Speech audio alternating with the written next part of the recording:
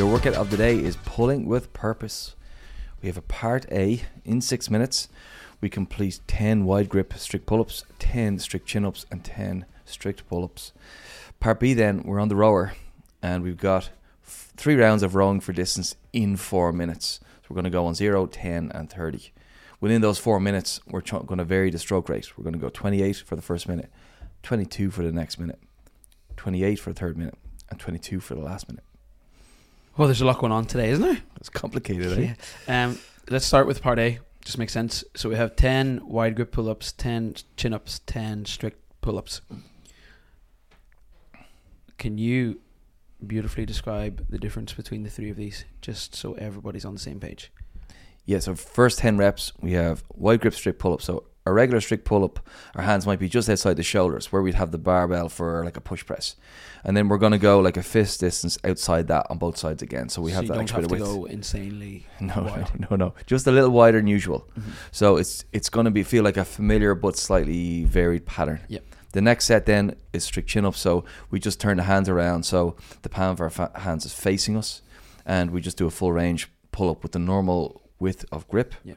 And then we finish off with our regular strict pull-ups that we'd normally do for strict. And you just do the 10, 10, 10 and that's it? And it's not for time or anything. You're trying to get them done within the 6 minutes for sure. But we're trying to build strength. We've been doing quite a bit of kipping pull-ups because of Fran. And in the long arc of building pull-up strength over our lifetime, we can kind of go through different phases.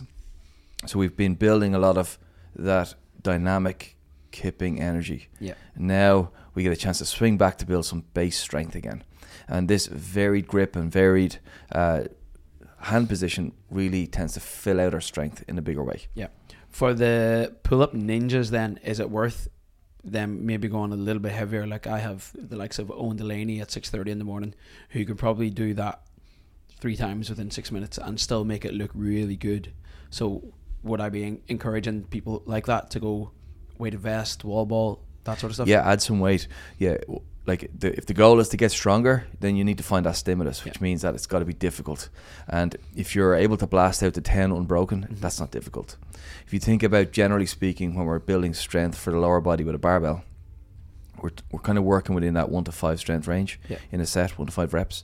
So if a set of 3 to 5 is difficult, then you're probably nailing it. So you're trying to load it up so that each set of 3 to 5 reps is tricky. Brilliant. Then the rowing. So we got 3 intervals, but within each interval they're broken up almost into 4 little ones. So we're going 22 strokes a minute, 28, 22, 28. Why the low and then high stroke rate, or high then low? Yeah, I think for those of us who have been rowing like for years here, we know when we vary the stroke rate, what varies with it is the amount of power each stroke gets. Yeah.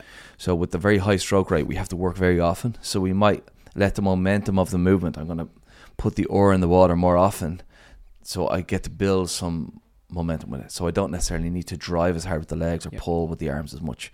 So I dial back on the tension, focus on the breathing, being a bit more sustainable, because I'm moving quickly. It's going to drive the heart rate up a bit more. So therefore I need to balance that out with less muscular tension and less power.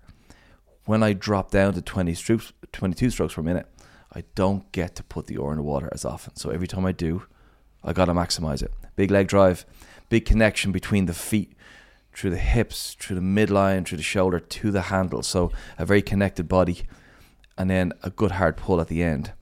So to make sure we fling the boat as far as we can down the river every single time we put the oar in. So I suppose in both part A, part B here, we're doing things just a little bit outside the way we would maybe normally prefer to do it, or just normally do it.